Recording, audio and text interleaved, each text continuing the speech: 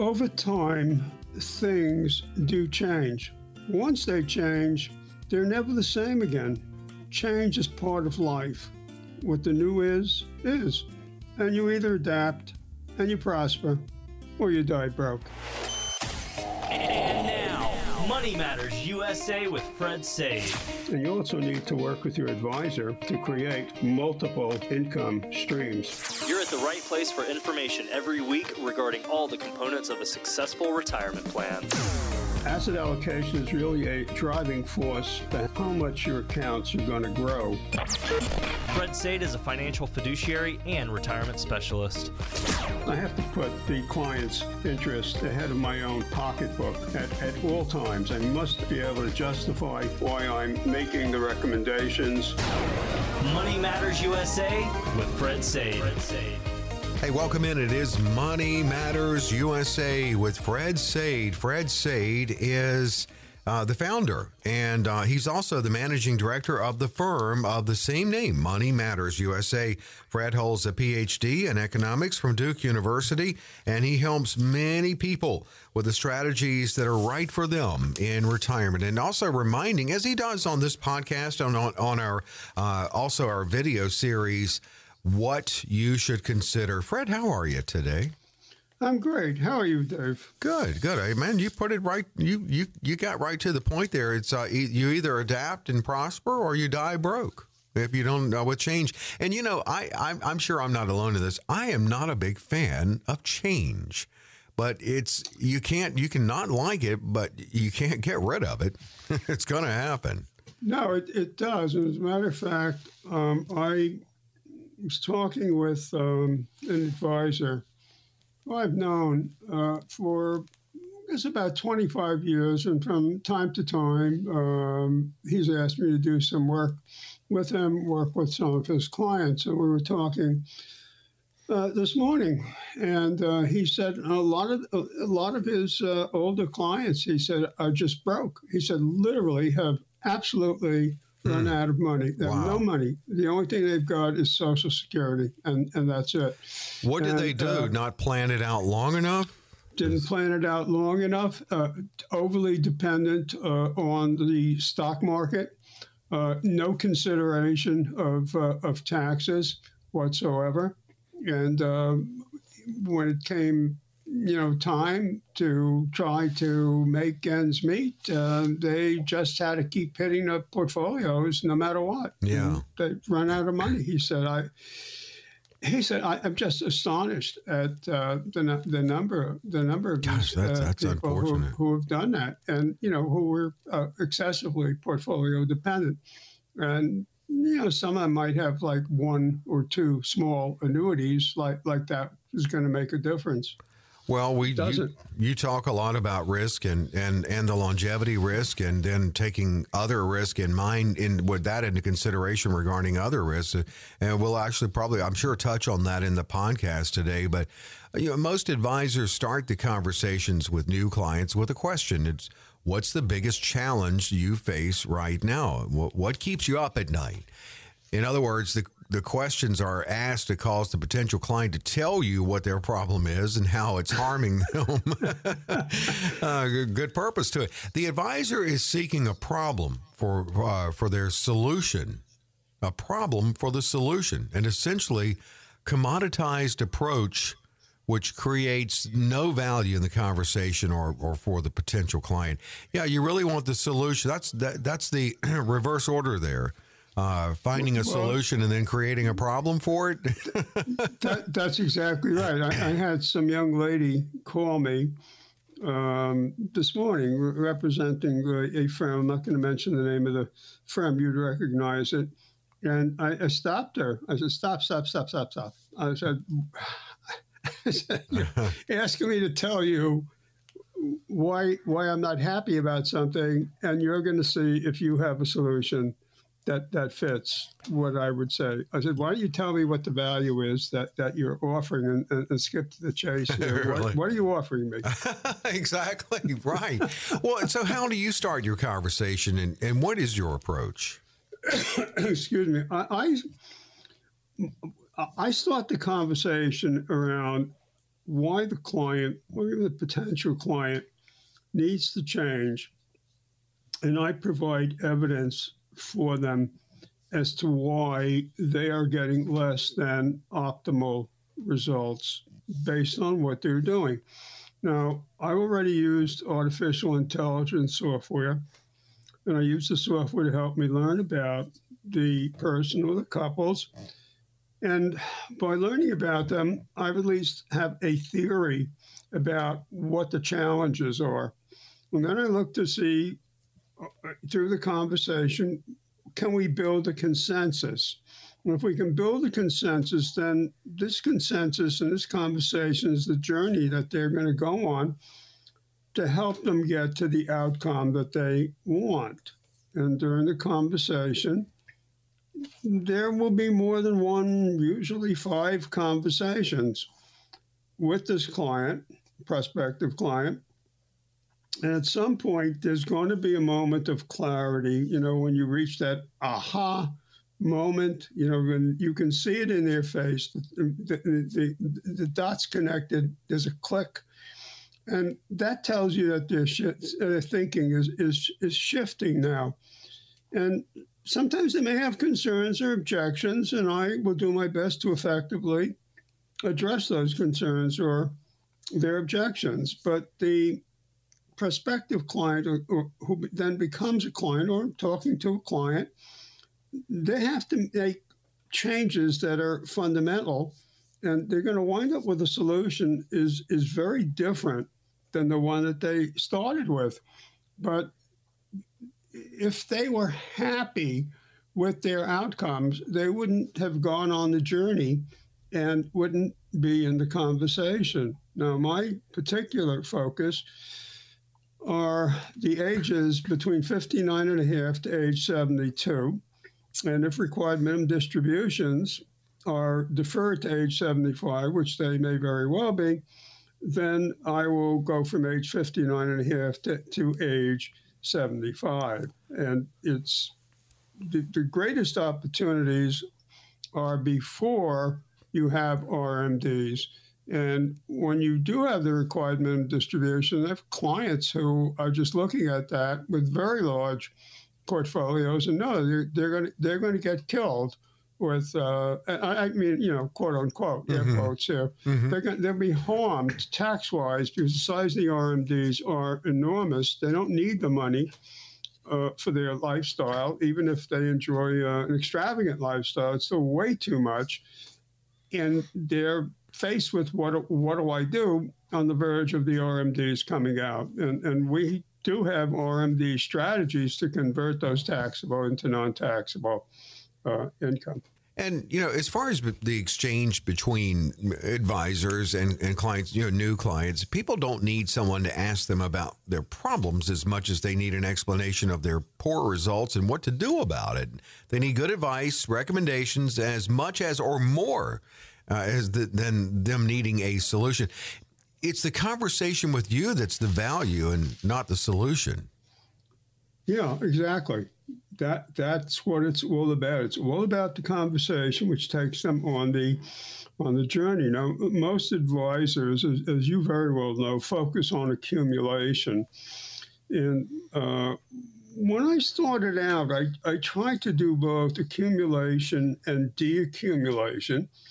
And what I found out is that I could do one or I could do the other. I could not do both of them well. There's just too much information. There's too much studying. There's just too much reading. You just can't keep up if you're trying to do anything. So I liken it to like going to the dentist when you've got a broken leg. Now, most advisors prefer to use a withdrawal strategy, and they will do that from a diversified portfolio, or they may do it with a combination of bonds and treasury ladders. Some will even throw in TIPS, the Treasury Inflation Protected Securities, in the mix, but those are negative right now. But many near retirees or retirees have this embedded belief that the stock market will continue to go up and that they can increase their wealth by remaining in the market. And the danger is that every 2.5 years, the markets do adjust. Every 5 years, the markets correct. Now, we're going through something right now. It's unclear exactly what it is, if it's a correction. But the year-to-date numbers is that the Dow is negative 4.44. The S&P 500 is negative 7.01. And the NASDAQ composite is negative 11.98. Now, that's correction territory. So it's a lot more volatility even than the results that I've just mentioned, because we're seeing ups and downs on the Dow Jones of 1,000 points on any given day. Now, coming back to the bond situation, Dr. Finke at the American College offered a very interesting example, and I think it's dramatic. He's saying that if you bought a bond portfolio, put your entire $1 million into a bond portfolio last year, January 1st, 2001, at the end of the year, at the end of December, your bonds were discounted and they were worth $985,000. But that's not the major thing. The major thing is that $985 could only buy $916,000 worth of goods and services. So that means that you would need a pretty sophisticated response, like something like floating rate bonds, and you'd have to look at the very long term of the yield curve. That's not where the comfort zone is of the average investor. I mentioned in a recent podcast, and I did also in our video series, I mentioned Professor Zvi Bodie at Boston University. And Dr. Bodie has called attention to the need to measure spending power. And he's saying that the key to all of this is to adjust for inflation. It has to be, spending needs to be based on inflation-adjusted dollars. And unfortunately, Dr. Bodie's been talking, into deaf ears. People just don't adjust for inflation. That's not the conversation that goes on. It's constant dollar spending power. Now, the Biden administration has made a big deal about the growth in GDP, gross domestic product. 70% of that growth was inventory buildup, and it cannot and won't continue. We know that inflation is running at 6.8%, and the Federal Reserve's favorite measure of inflation is the Personal Consumption Expenditures Index, called the PCE, and that rose 6.5%. And that means that inflation is higher than it's been in many decades. There really is no reason to think that inflation is going to moderate. Admittedly, some people do. Wages are up 4%, but inflation is outstripping gains. So the wage issue is a structural issue that's not going to be resolved easily. Another structural issue is energy. Until green energy becomes cheap, then it can replace hydrocarbons. These are issues. The Fed cannot solve the supply problem. So some companies, in fact, are using the Panama Canal to get goods over to the East Coast to circumvent the port in Los Angeles. And there's a saying: the Fed can print money, but it can't print goods. Right, that's true. That's true. I wonder, that's going to be interesting to see if will that help the problem, you think? And why didn't they think of that before with the Panama Canal? The first choice was to go through Canada, but that's a problem because of the trucking situation. In other words, you can get the ships up to Vancouver, but the problem is the trucking situation in Canada. Right. If you recall, over the weekend, the truckers were protesting in the capital in Ottawa over the COVID shot mandates in Canada. So that's not the best solution. Going through the Panama Canal, also going through the Port of Galveston, that has been a better alternative. Using Florida ports, using the Port of Savannah. Yeah. But remember, the bulk of the goods are coming from China. Right. So yeah, that's what's, and then there's that log jam. Well, from what you'd said earlier, I take it that you think many retirees are overly optimistic about equity performance. Yeah, I do. The S&P 500, for example, doesn't throw off enough gain or enough dividend performance to fund a comfortable lifestyle. And then that allows me to use that as a proxy to circle back to the 4% rule. And Bill Bengen really does not care if the market is up or down or if there's inflation or deflation. He's really inflexible how much to take out. I'm going to come back to Bengen a little later because he's moderated that a little bit. But his classic approach was you do this and it doesn't matter. You don't make any changes. My concern here is that the market approach is based on a probability. And if you're depending on the market, that means you're subjecting yourself to a lot of risk. And some of these risks, and I'm not trying to be exhaustive here, but some of them are market risks. And there's a form of math called VAR math. And VAR math shows us that we have a lot more downturns than we realize. And it's better able to capture downturns than modern portfolio theory, which doesn't really capture these ups and downs. We have also to be concerned about interest rate risk, inflation, withdrawal risk, the order of withdrawal risk, order of returns risk, and the biggest risk of all is longevity risks. And there are a number of studies, some of them about behavioral, and these indicate that people will withdraw larger amounts of money than is prudent because they do not fear being aggressive because they think the market will go only one way, and that's up.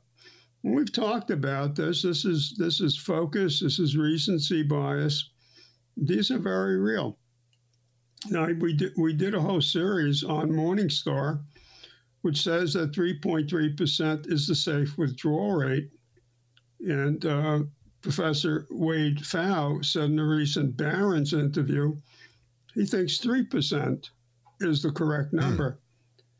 So I believe the starting point in any analysis is to do a longevity analysis, because we want couples to see that their joint life expectancy, what that is from their current age, not their birth age, their current age. And once you can establish a baseline, then we can have the Social Security conversation.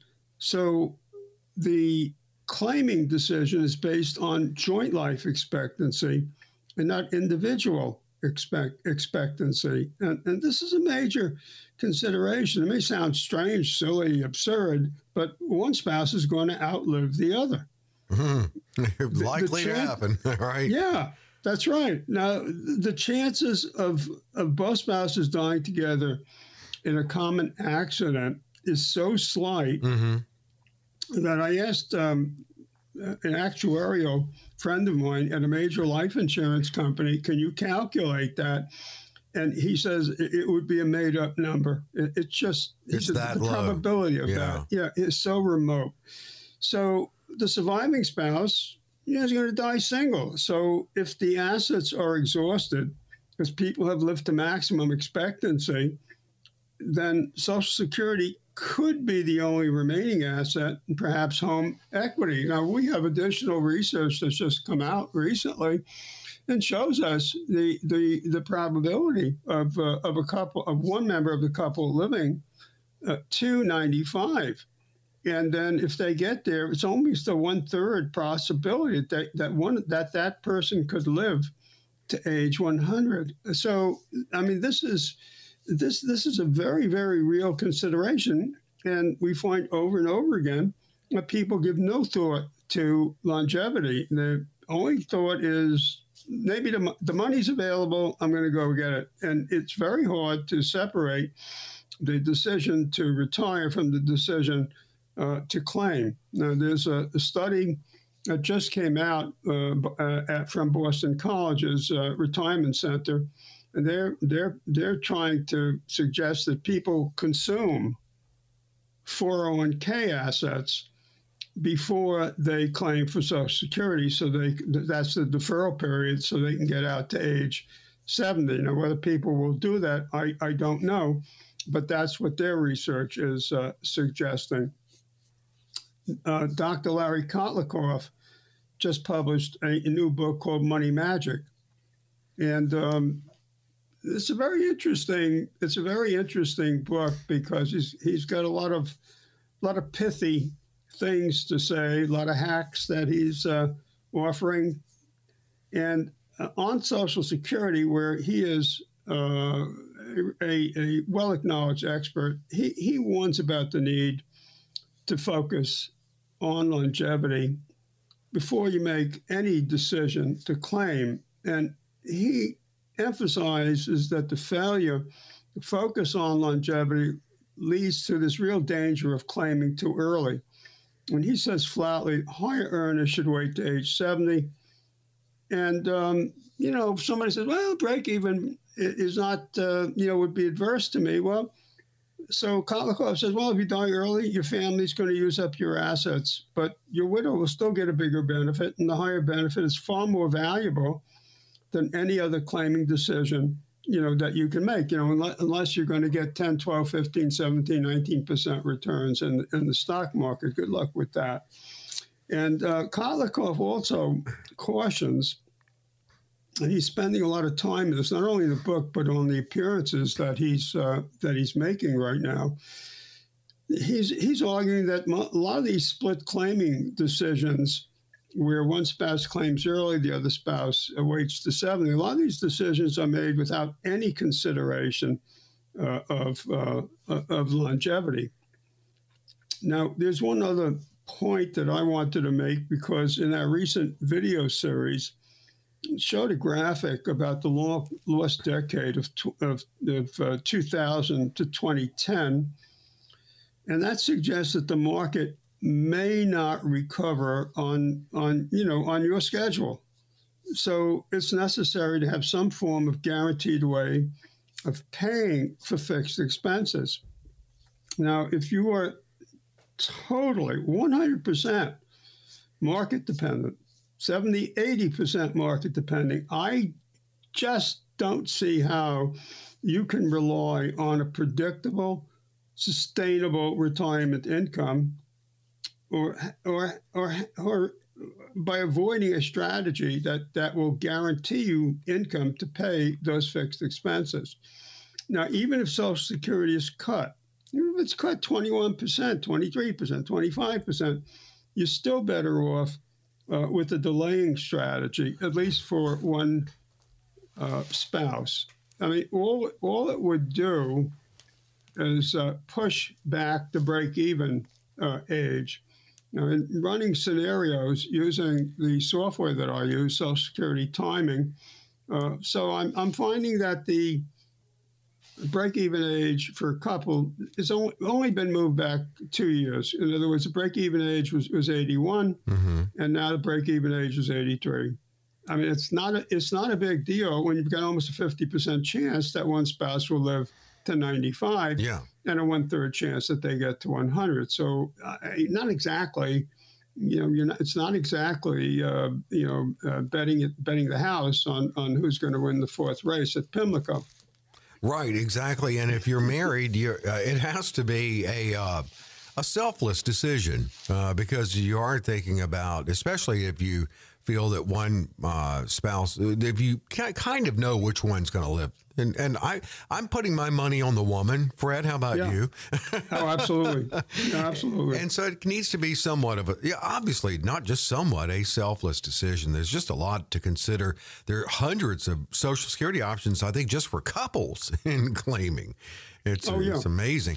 Longevity is certainly a risk. The need to plan the long game, Fred can for you. 800-593-8188. Wherever you are listening to this podcast, you can reach Fred and even schedule a virtual consultation, 800-593-8188.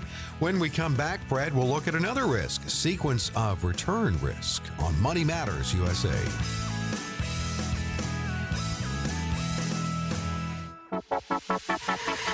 Are you losing sleep over market volatility affecting your hard-earned retirement savings? You can't afford to lose a big portion of your nest egg with not enough time to recover.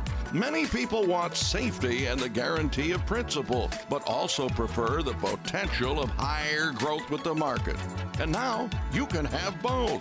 Call Fred Sade at Money Matters USA at 800-593-8188. That's 800-593-8188. Hey, welcome back to Money Matters USA. Fred Sade is the managing director and founder of the firm you just heard about. A fiduciary firm it is, Money Matters USA. Fred is definitely someone who really just consumes the data on retirement, and he shares that information on this podcast, and he also can put it to work for you in your retirement planning in a custom fashion. Well, research shows that sequence of return risk can sink your retirement. The first 3 years before retirement and the first 3 years into retirement will make or sink your retirement. That's a swing of like 6 to 10 years. You know, that reminds me of, Fred, it's like those critical years for new businesses. Yes. Yeah. It's kind of like that. You know, I never thought of it that way, but that's a good point. People should think of themselves as being in business for themselves because they really are. Yeah. No doubt. Retirement's a business. Yeah, successful retirement is looked at that way, I should say. So, sequence of return, help us. What is it, first off, and get our mind? How is that such a threat? Well, if the market is going into a correction, say we know that the NASDAQ composite is in correction territory. The Dow is all over the place right now. So if the market is correcting during the first 3 years of your retirement, and you are dependent on your investment portfolios, on your stock shares for your income, you need the market to go up. But if the market goes up later on, say at the back end, 8, 9, and 10, that's not going to help you very much because you're not going to have enough of your portfolio remaining to benefit from a recovery. Now, if the market corrects later in your retirement, you're not going to be hurt as much because you will have already gotten substantial growth on your portfolios, assuming that things go well. But obviously, gains are not guaranteed. So what do you recommend to clients? Well, I know I'm going to be hissed when I say this. But one is to use annuities to fund at least some, if not most of your fixed But why expenses. do you think you would be hissed? Because if you think maybe not a full knowledge of different kinds of annuities? Yeah, yeah, absolutely. And because, there are people, annuities, a lot of the problems with the older variable annuities are ascribed to all annuities. And you've got, that guy who advertises all the time who's in the annuity replacement business, the guy that hates annuities. He really doesn't. He loves annuities because he's replacing them. Right. You can adjust annuities for inflation, although the fixed income annuity usually doesn't have an inflation adjustment, but you can use a ladder strategy here, and ladder strategies can be very, very effective. A fixed index annuity is very effective because they have inflation adjustments, or if this particular product doesn't, it's going to have an increasing income option. And a variable annuity could also be used, but you have to be very careful in how you set up the number of riders or the optional benefits that you're buying on the variable annuity, because it can add significantly to your cost. Now, fixed index annuities do not have any costs that are paid for by the purchaser. So you're buying a fixed index annuity, you're not going to get a bill. There's no CDC charge that you're going to be paying as you will on a variable annuity. And even low interest rates don't have a lot of impact on annuities, because what matters on the annuity is not the interest rate, it's the withdrawal rate. So even if you run out of money in your account, you now can tap into the mortality credits, and the mortality credits will continue to make the monthly payments until you die. You can't do what the insurance company can do. All it has to do is insure for average mortality. And once it does that, for those people who live longer than average mortality, then it can pay them out of the mortality credits. So in this connection, I said I would circle back to Bengen. And so Bengen is now saying, well, you could pull in your belt, reduce your spending, be more careful about spending. You don't have to spend the full 4%. Maybe you can spend 2%. Maybe in some years you won't take any money. Well, try that. If you need money and that's your only source, what will you do? Right. So my second suggestion is related to the first one. So if you can manage your spending, then you'll need to liquidate fewer stock positions. You're probably going to need to sell your most valuable and your marketable shares. So if you can control expenses, this strategy could work. Now, if the market is in free fall, it's not going to work, because it can be very hard for the order flow to get your order processed. So you're not going to know what price you're going to possibly get. Now, I would say, and I have said this over the years, the single most important thing that you can do, and there's nothing more important than this, create a budget. And then when you create the budget, divide your spending into 3 categories. Category 1 is fixed. These are mandatory expenses that you have every month, such as utilities. They're hard to get around certain fixed expenses. Second is variable, and I would put a hyphen there and say unpredictable. Variable, unpredictable expenses. And for this, you need to have a bucket in which you have cash in. That's your first bucket. And the money in the first bucket does not have to earn a lot of money. As a matter of fact, if it earns nothing, it doesn't matter. The important thing is to have cash. And the third bucket is optional. That's the bucket that you're funding from your investment portfolio. And this is the money that you're going to use to take trips, buy your bicycle, rent your trailer, give gifts to your grandkids, help with your grandkids' college education, take the tour around the world. I mean, you can make it up depending on what your purpose is. But again, budget, 3 buckets: fixed, variable, unpredictable, and optional. And if you can do the budget and you divide it the way I'm suggesting, that will show you what your choices are, and you can see where you're spending your money, and you can see where you cut back. Now, obviously, you can cut back on the optional expenses, which are totally portfolio-driven. Fixed expenses are harder to manage, but there's usually something you can do there. And the variable and unpredictable expenses, that you don't know. I mean, your furnace goes out, you need a new roof on the house, you have a sudden illness that is not going to be covered fully by Medicare. Well, if you're not Medicare eligible at that point, maybe your health insurance is not covering it. Maybe you bought a high deductible, and even with that, it's not fully covered. These are unpredictable expenses, and they have to be funded. The third thing is to manage the growth on your equity portfolio. And here, this is the Kitces-Pfau study on glide paths.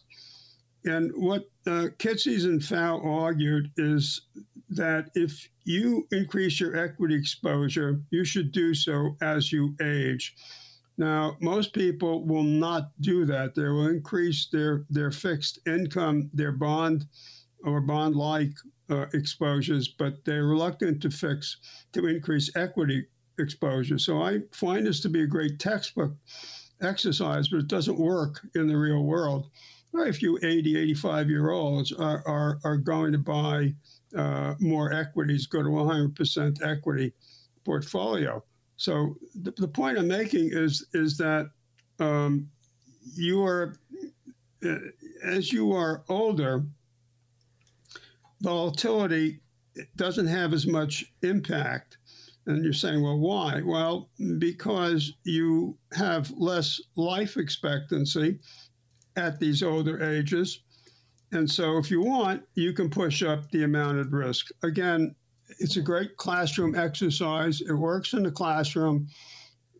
Very hard to find people who are willing to do it. But nevertheless, it is an alternative, the Kitces-Pfau alternative. And number 4 is to use the proceeds from a reverse mortgage or cash value life insurance. Neither of these assets is dependent on an interest rate for cash flow.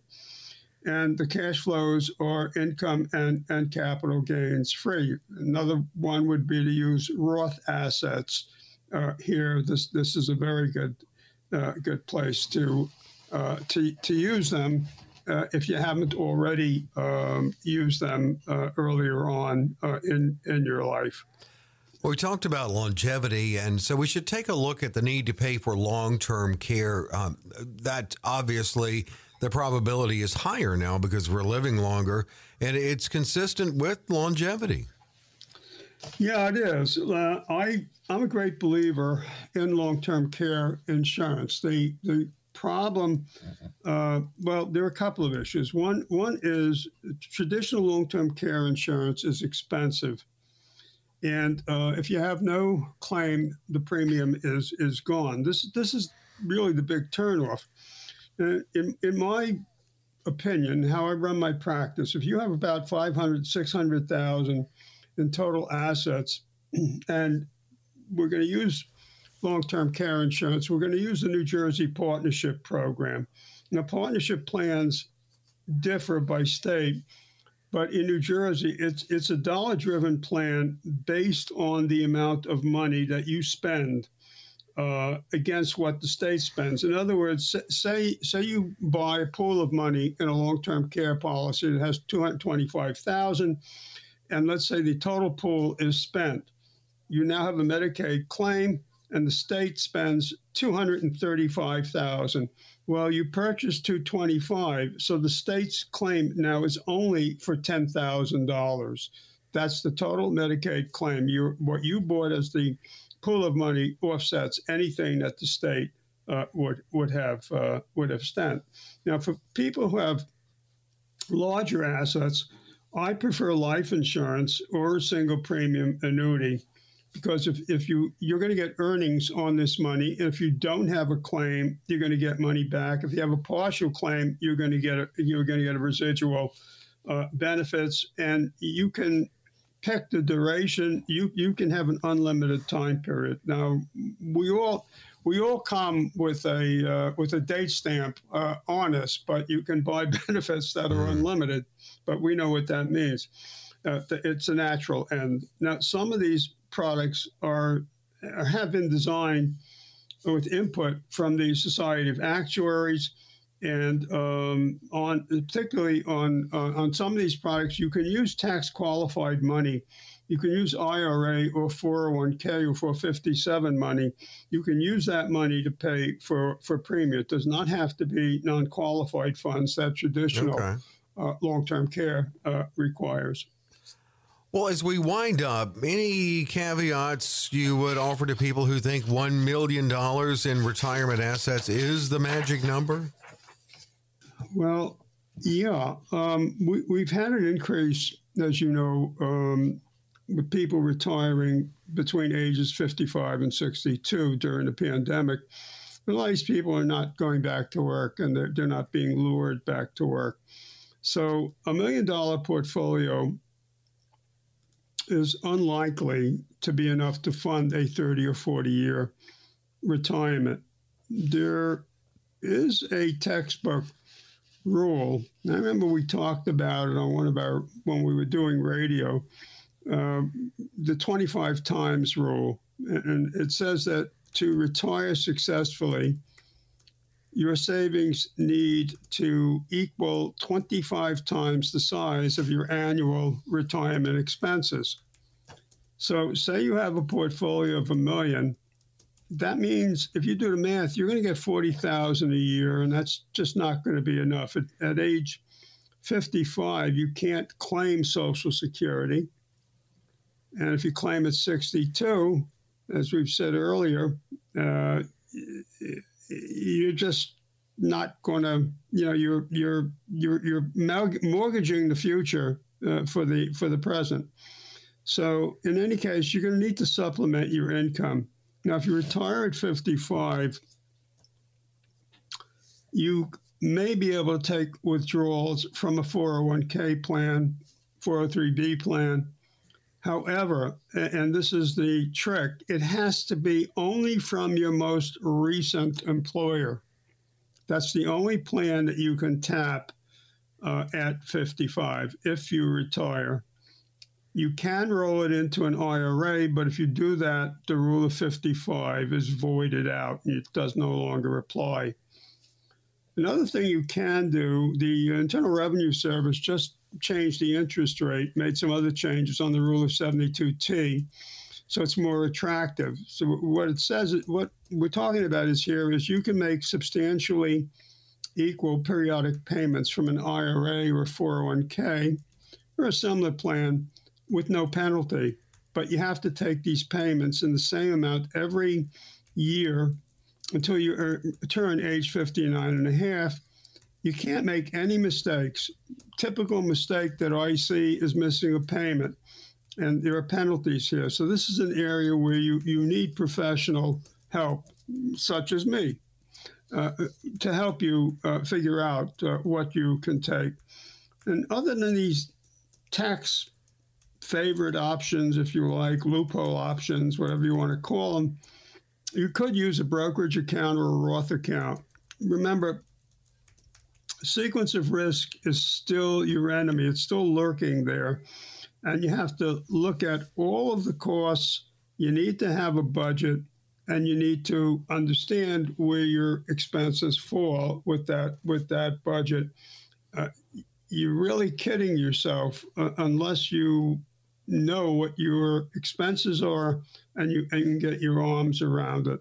After that, you're just throwing darts and hoping for the best. Well, good information, Fred, as always, thorough and to the point, but also, I mean, you give us things to consider that we should consider in retirement planning, not of 1962, 72, 82, 92, 02, 12, but 2022. Change. That's how you open it up. And retirement planning has changed over the years, and you stay on top of it. Yes, I do, and because that is my focus. My focus is on retirement planning, deaccumulation, tax efficient deaccumulation strategies. I know a lot of people talk about that, but this is what I do. This is what I think about. This is what I'm all concerned about. Fred is available with any questions you have, with suggestions for future podcasts or questions from something from the past podcast, or a suggestion or question you have to be addressed by Fred on our companion video series, and to schedule a virtual consultation. 800-593-8188, 800-593-8188. Fred, I look forward to getting together with you again next week. Absolutely. Join us. Do it again. Well, and thanks for staying with us right here on Money Matters USA.